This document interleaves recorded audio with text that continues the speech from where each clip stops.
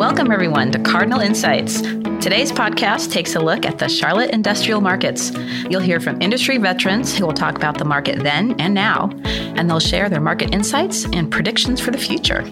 This is Carrie Singe, and here with me, as always, is John Culbertson, founder of Cardinal Real Estate Partners. In addition to producing this podcast, John writes an award-winning newsletter, which you can find on his company website at cardinal-partners.com. So today we are thrilled to have with us two commercial real estate rock stars whom John has known and worked with for quite a while. I'd like to start by introducing Ann Johnson, Senior Vice President with CBRE. Ann began her brokerage career with CBRE in 1989. Since then, Ann's focus has been on striking a successful balance between tenant representation and listings on manufacturing, bulk distribution, and office and warehouse space. Ann is one of the most active brokers in the Carolinas, typically participating in more than 75 transactions per year.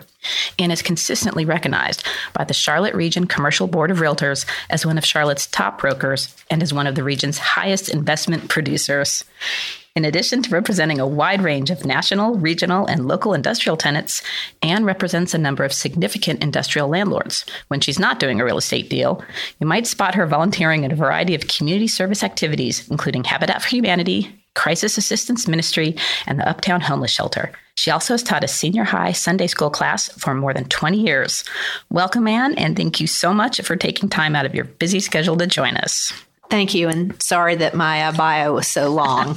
Well, we are also very lucky to have with us today Brad Sherry, industrial specialist and managing director with JLL. Brad has more than 33 years of commercial real estate experience and is licensed in North and South Carolina. He has completed more than 1,500 industrial real estate transactions and project managed more than 1.2 million square feet of industrial development. He's a founding member of Keystone Partners from 2001 through 2011 and has been a current member and is a past vice president of the Charlotte Region Commercial Board of Realtors. A neat fact about Brad, he played on the ATP Professional Tennis Tour and played in the qualifying for both Wimbledon and the U.S. Open. He obtained a world ranking of 347. Welcome, Brad. Thank you as well for your time. Thank you. Glad to be here. Now, I understand that both of you and John have some history together. John, I'm going to pass things over to you. Thank you, Carrie. That was a great introduction. Well, I mean, one, there's very few people in the commercial real estate industry that hold in a higher esteem than these two people. What's really awesome, Carrie, about Ann and Brad is their insight on the market and just how quickly they are willing to share that with people. You know, where sometimes brokers get a bad rap. You can count on these two doing things right. And just when I've got a question about a market or what should I do, I can pick up the phone and they just give me the skinny real quickly. I have a great deal of respect for both of them. You know, I'm just thankful for having you guys here. And, you know, we had a great time in the past, for me, 25 years, you know, performing some deals and seeing you around the brokerage community. There was a period of time when Brad and I worked quite closely together when we were over at Trammell Crow, and his desk was right around the corner from mine. And we've never really worked together, but I always knew, like I said, I could call you and get some great information.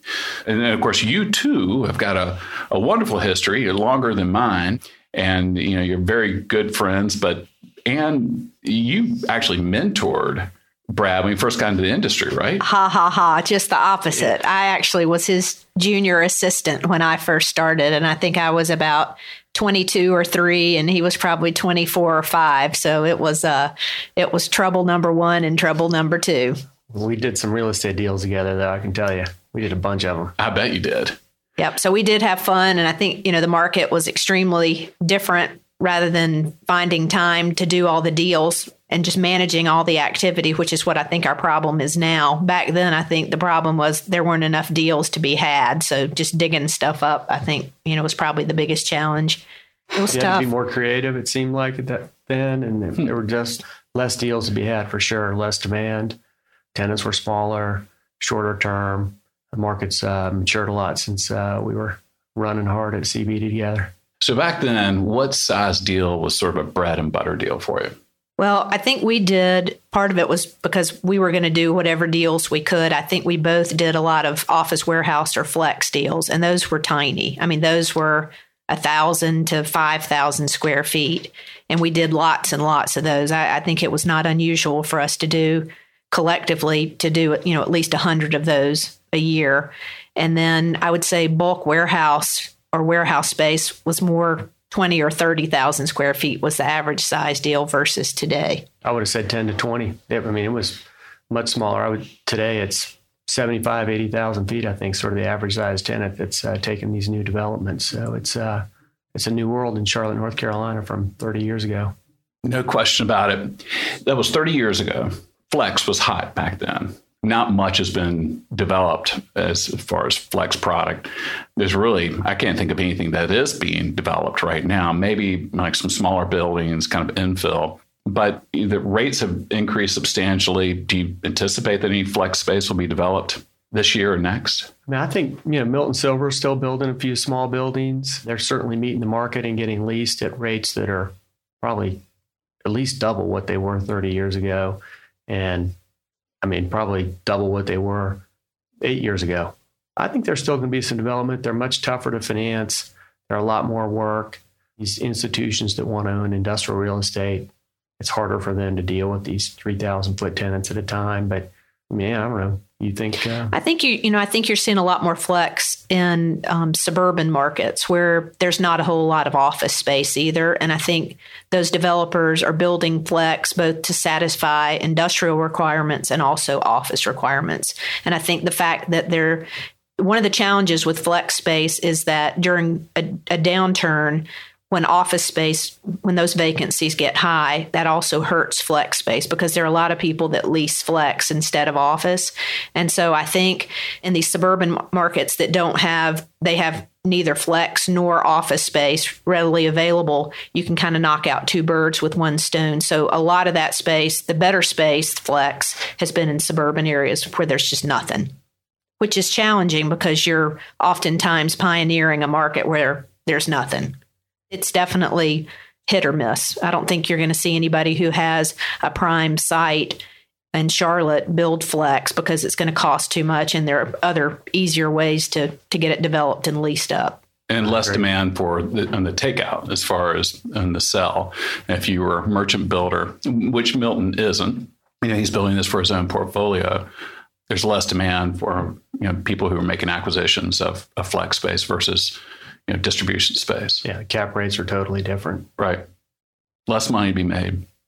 What are you seeing out there in the trend on distribution product? What's kind of new and exciting? I feel like people are trying to put more parking in, which I think is car parking or car parking. Oh, okay. I think some trailer parking too. Mm-hmm. In fact, I think a couple of the projects that haven't leased in this cycle in the Mecklenburg County are the ones that didn't have trailer parks. But I do think people are trying to make sure they got plenty of car parks.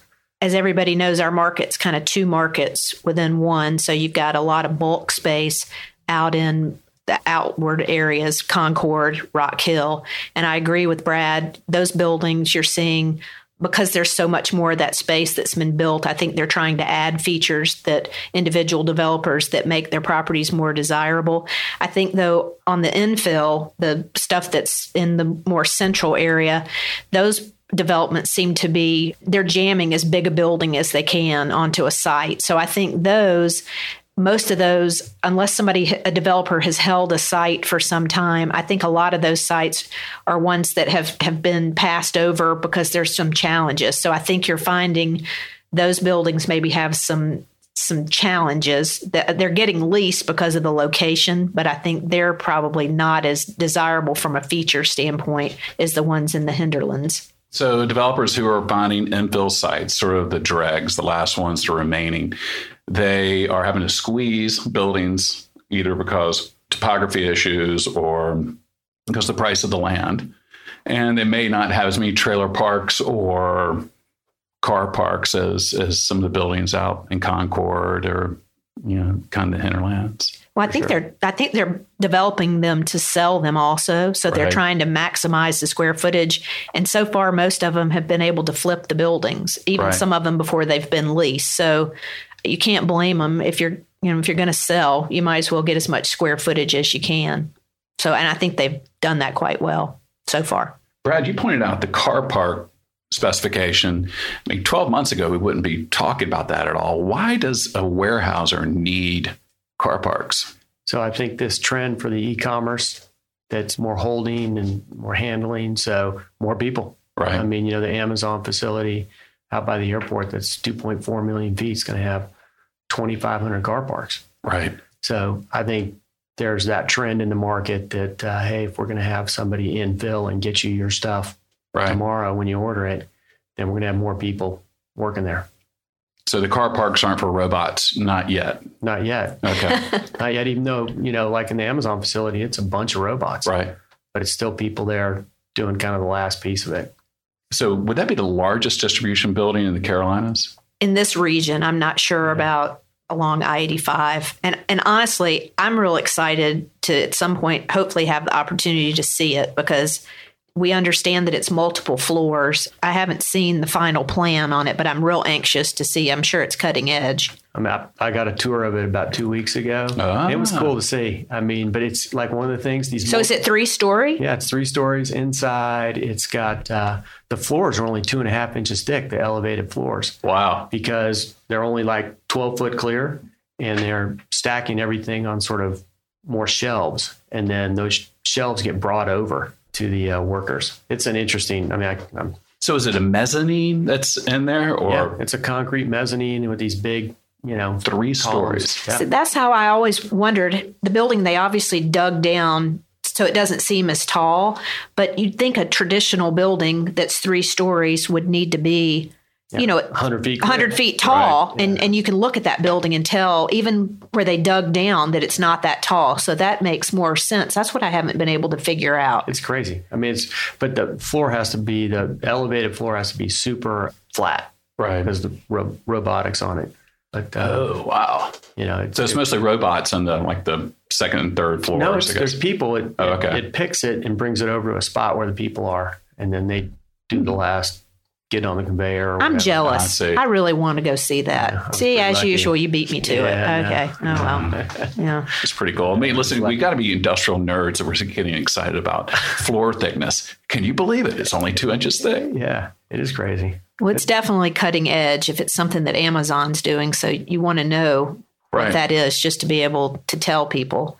I mean, nobody else is doing it, so it'll be kind of crazy to see. That new Staples build-to-suit has a similar single mezzanine, and it has a lot of robotics, but it's not, I've never, ever heard of anything that's 3 stories. That's why this is so unique, except maybe in, Tokyo or someplace where land is so expensive they have to go up. But this, okay, I'm jealous. Can you arrange for me to go too? We can probably figure that out. If I played my cards right. Okay.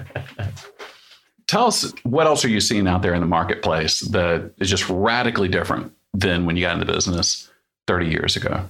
I would say the amount of space we're building. I mean, we're building, for easy math, 5 million feet a year, but we're absorbing it. I mean, a big year when Ann and I started was 1 million feet. I mean, it'd be a giant year. Mm-hmm. And then kind of in 2006 and 7, okay, it's 2 million. And now it's 5 million. Yeah. It's just, that's just the number of developers has doubled. I mean, a bunch of names you never heard of, or Charlotte hadn't heard of until this cycle. So it's exciting time to be in the industrial real estate business. It's going to be interesting, touching on what Brad said about the development. I think last year was the first year that, except for during some downturns, where absorption was less than overall development. And I think that'll happen this year. And it's going to be interesting to see how it affects our vacancy. Right now, we're still at 5%, which is extremely low. But it's going to be real interesting if that trend continues to see, how high, even with extremely healthy absorption, you certainly, if you just keep building and building, at some point, it'll be interesting to see if we have, a little bit of a glut. I think we might in the bulk space a little bit, but we're fortunate that so far it seems like that the more is built, activity from an absorption standpoint seems to keep up with it. Almost like, if you build it, they will come. So I think we've been real fortunate so far about that, but it will be interesting to see. And I got a question for you. So do you feel like all this Class A stuff pretty much getting absorbed? I feel like there's more of a trend towards the Class B stuff that's deeper, lower clear height, not as many doors. I'm thinking of like Goodrich, Bond Street, Continental. All of a sudden you add those 3 together and it's like there's 1.5 million feet that like most, I don't, do you feel like there is demand for that older B product? I do. And I think ultimately what will save a lot of that space or salvage a lot of that space is just that it's in such a superior location. I think if that product were, far out where a lot of this bulk space is getting built, they might be in trouble. But I think that space will get leased just because so much of it is located near where everybody lives. And it's just, I think, the convenience factor. But I do think some of those properties have some features that probably need to be improved to make them more competitive. It is interesting, though, the smaller bay stuff that has extremely similar features, not only is it all leased, but it's skyrocketing in terms of the rates. I mean, I don't know if you've done a deal lately at Commerce Park, but I mean, they're like talking, $6 and $7 rates for stuff that used to be $2 a foot. They have no competition. Right. And I think what you're touching on, this other stuff, there is all kinds of competition, but I think it's all outside of where people want to be. So I think that's going to save them. That and probably being a little bit more cost conscious, budget oriented. Just hitting on those rates and just $2 is $7 a square foot triple net. I mean, that's a huge swing. And I read CoStar where they marked Charlotte as being the market that has, they were looking back over the past 3 years, that rental rates have increased at a higher clip per year percentage than any other market in the country. What's driving those rental rates? What's pushing those rates? The construction costs. The land, used to be at $75,000 an acre was kind of your, in 2007. Now you look at it and say $125,000 an acre, and then you kind of go left or right from there. And then on top of that, the regulations in the development. So you now have to have these 2 detention ponds. So you clean the water. So you need more land for that.